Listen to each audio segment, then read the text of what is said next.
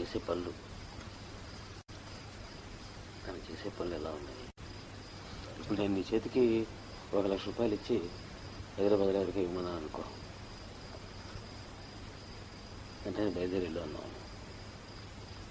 తాళ్ళ వరకు ఎట్లా గుర్తుపెట్టుకుంటాను దాన్ని? అది విలువైంది అయితే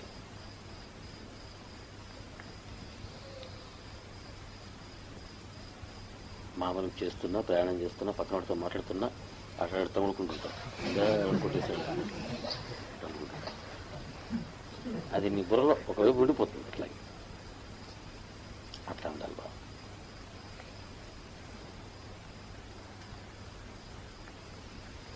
అది పోయే కొద్ది ఎట్లా అవుతుందనంటే, ఇప్పుడు నేను మాట్లాడుతుంటే నా మాటలు ఉంటున్నాను.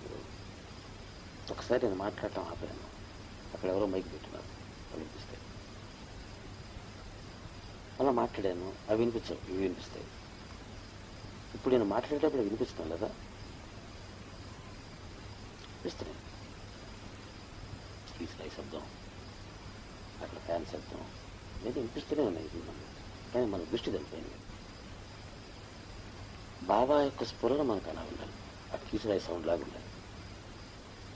మనం చేసేటువంటి పనులన్నీ కూడాను ఇప్పుడు నేను మాట్లాడే మాటలాగా ఉన్నాయి. పనులు చేస్తున్నంతసేపు దాని మీద ఉంటుంది, కానీ ఆపాము ఆ కీసురాయి సౌండ్ లాగా బాబా మీద చూపించుకోవాలి.